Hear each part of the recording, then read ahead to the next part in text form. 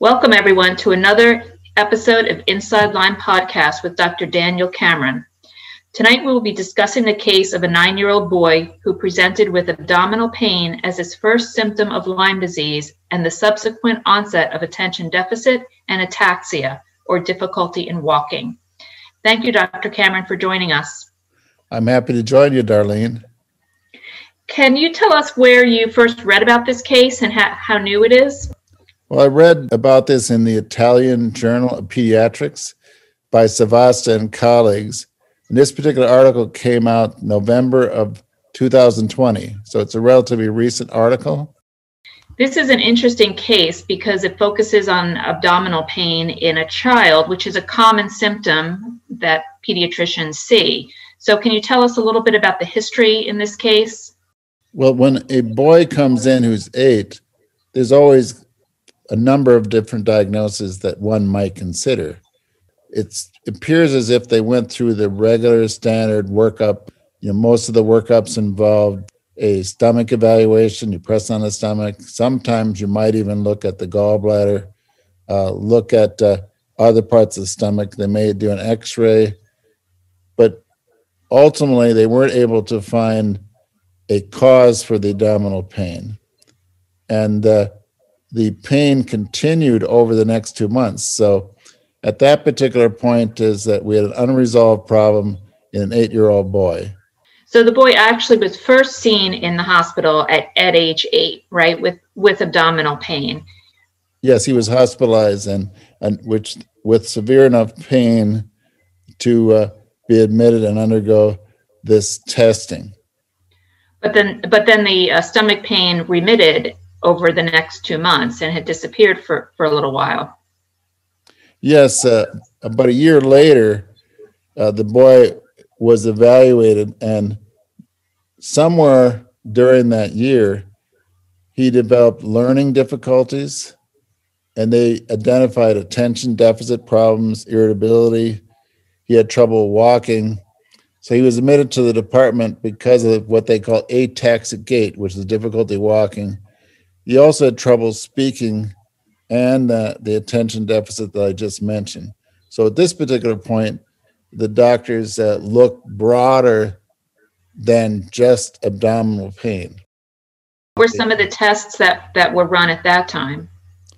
At that particular time, because the problem was not just the stomach, they were looking at the nervous systems. So what were some of the tests then that were performed?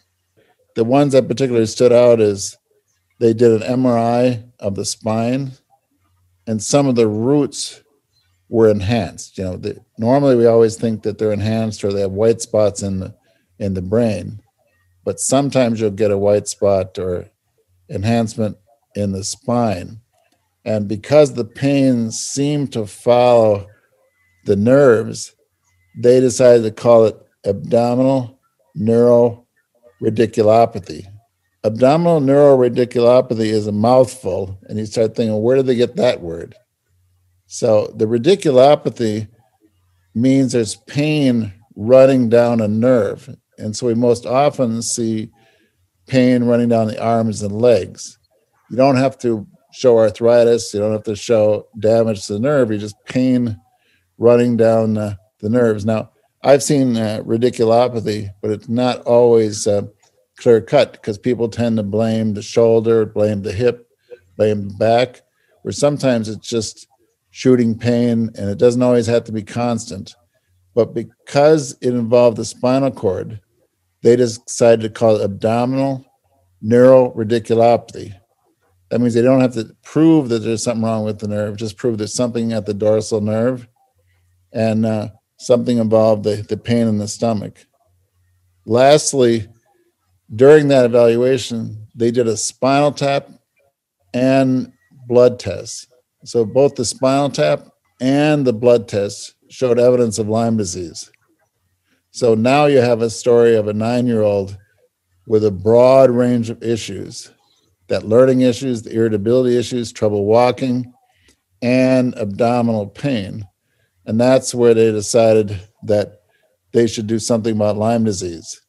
In hindsight, they said these symptoms were developing during the course of the year. They didn't give what other issues occurred the year before. They were focused so much on the stomach. In this case, now with all of the other broader issues, the differential included some other neurologic disease, and that's where the diagnosis of Lyme disease came into the picture. Well, in hindsight, they did a little bit more of some medical history collection, and they found that the boy had been actually bitten by a tick, right, a few weeks prior to the onset of abdominal pain. It's not clear that they asked about a tick or a rash when the child was 8.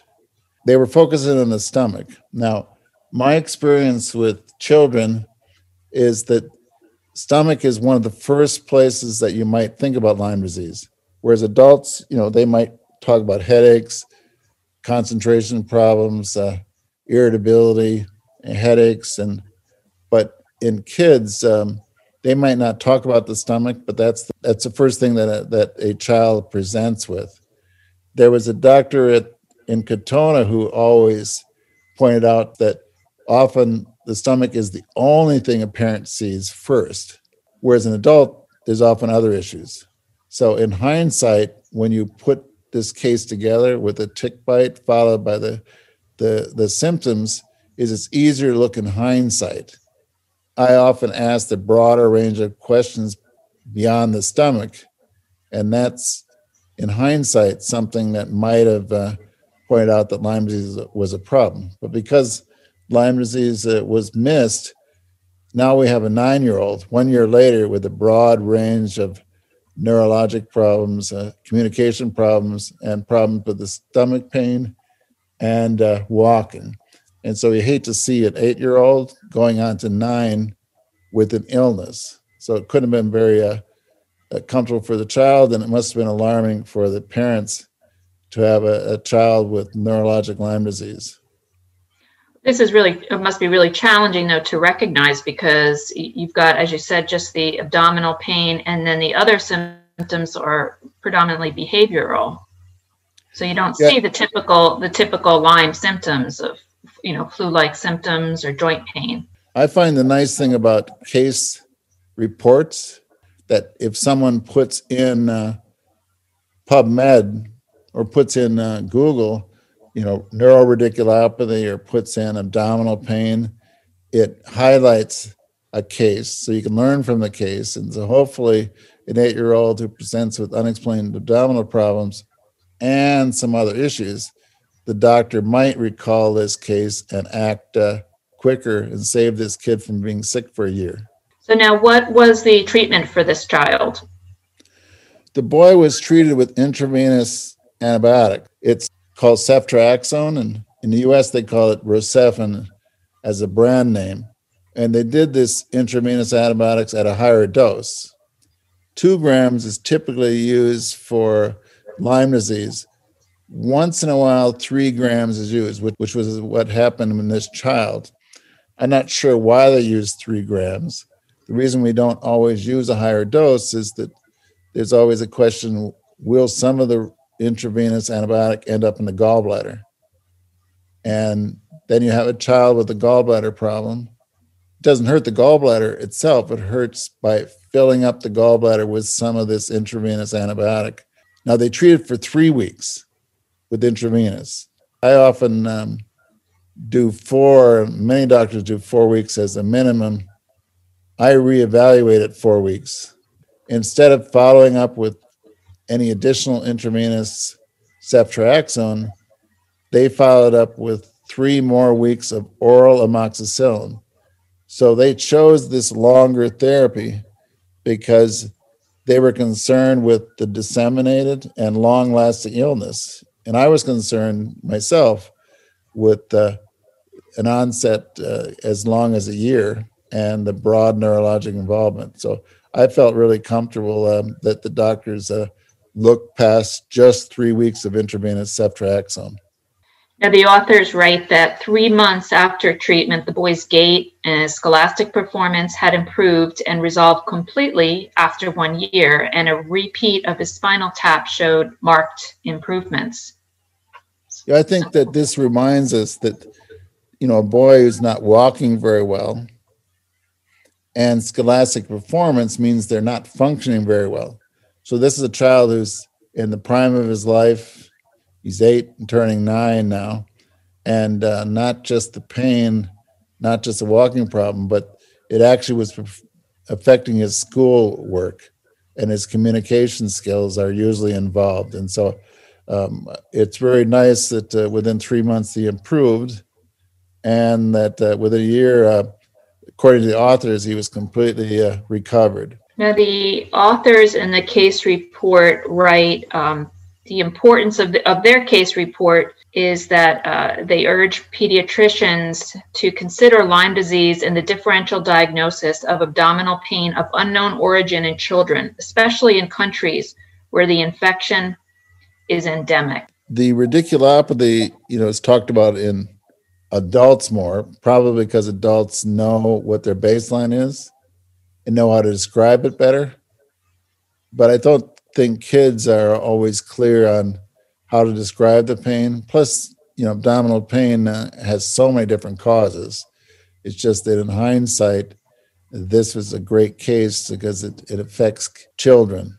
But in looking back at the case, there's something that commonly happens called autonomic dysfunction.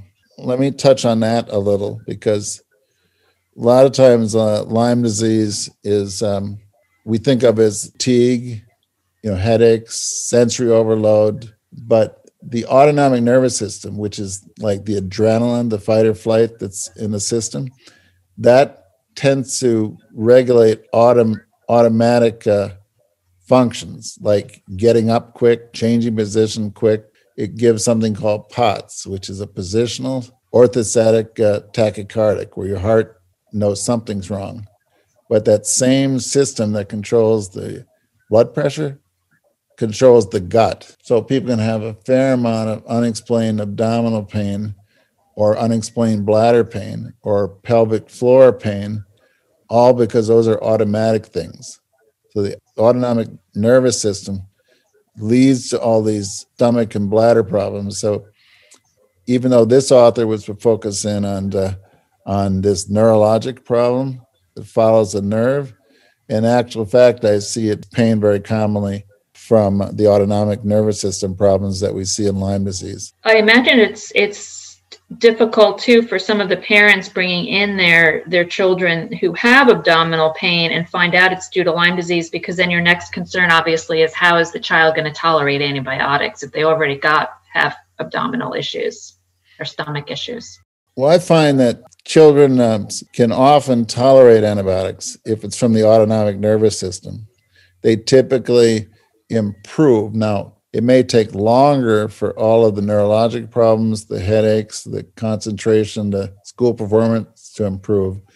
But surprisingly, the stomach improves rather quickly with an oral antibiotic. And autonomic issues affecting the gut are one of the quickest problems that get better with an antibiotic. And did you say that you oftentimes see that the abdominal pain or discomfort can come and go in these children?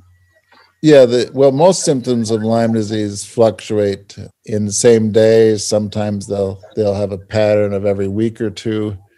And the stomach is really no different. Is that because there isn't anything wrong on the physical exam, it's can be overlooked. Doctors are used to finding something on a physical exam or an X-ray, a CAT scan, or they might even put a tube in their stomach or in their colon. They might do a stool evaluation. But the whole autonomic problems, if all I have is stomach problems, that gets complicated. But if I ask more questions, an 8-year-old can easily communicate the broad range of other questions if you sit down and ask them. If you know the Lyme disease is a possibility and you ask the right question, you will be surprised how many things the child is experiencing that you can learn from and put together the story. This one was easier because they must have been doing a spinal tap for some other reason. And a blood test, and they just happened to get a positive test. And so in hindsight, they said, that Lyme disease must be brewing. Let me write a case report and let's share our findings so it can add Lyme disease to the cause of stomach problems. So at what point do you start to consider Lyme disease, though, in a child that's got abdominal pain? Well, I find that not everything's Lyme either. You just have to do the standard workup. I rely on pediatric gastroenterologists, the pediatricians, to do an evaluation. So if the pain goes away relatively fast, which it often does in so many illnesses, I'm not going to do much. But if I see someone like that, I might ask the broad range of other questions to see how complex the problem is. But the most important thing in these situations is to have the parents return for follow-up, because if the pain goes away and there's no other symptoms emerge, I'm going to treat like I do with every other patient, which is assume it's something gut or something viral that will go away. But if on follow-up, there's other issues develop, I don't like to wait a year like in this case, where they had scholastic problems, they had troubles with the walking, and this whole central nervous system involvement, which included attention deficits and irritabilities, all of those things, it might have been better to pick it up earlier than waiting until they couldn't walk a year later. So this case reminds everybody that this kind of problem can be overlooked. They didn't have a tick, but the tick just showed up on further questioning during the exam 1 year later. And maybe to also not necessarily segment changes or symptoms that develop in children, and maybe kind of look at it as a cohesive group, right? Because you could have behavioral changes or cognitive issues develop that you don't even necessarily lump in with the physical or the abdominal pain issues. Yeah, I think part of it is the doctor following up with these patients if they're still sick. And part of it is communication with the mothers and fathers that if a broad range of other issues are there, they should at least make sure that Lyme disease gets discussed. They may even have to make up a list of other issues that the child is experiencing. Like if they're not eating, that's a piece. But if there's a lot of other issues, they'll have to sit down again, and is there a broader cause than just a structural problem in the stomach? Well, the authors conclude in this case report that an early diagnosis of Lyme disease is crucial, as targeted treatment can lead to fast clinical improvement with long-term sequelae prevention. A lot of pediatricians would certainly not necessarily consider Lyme disease or a tick-borne illness with these symptoms. I agree with the authors. I'm glad that they pointed out in this case report that differential diagnosis, including Lyme, is very important. Well, thank you so much, Dr. Cameron, for talking about this case report, and we look forward to hearing about more. Thank you, Darlene, for leading the discussion. Thanks, everyone, for listening. Stay tuned for future Inside Lyme podcasts with Dr. Daniel Cameron.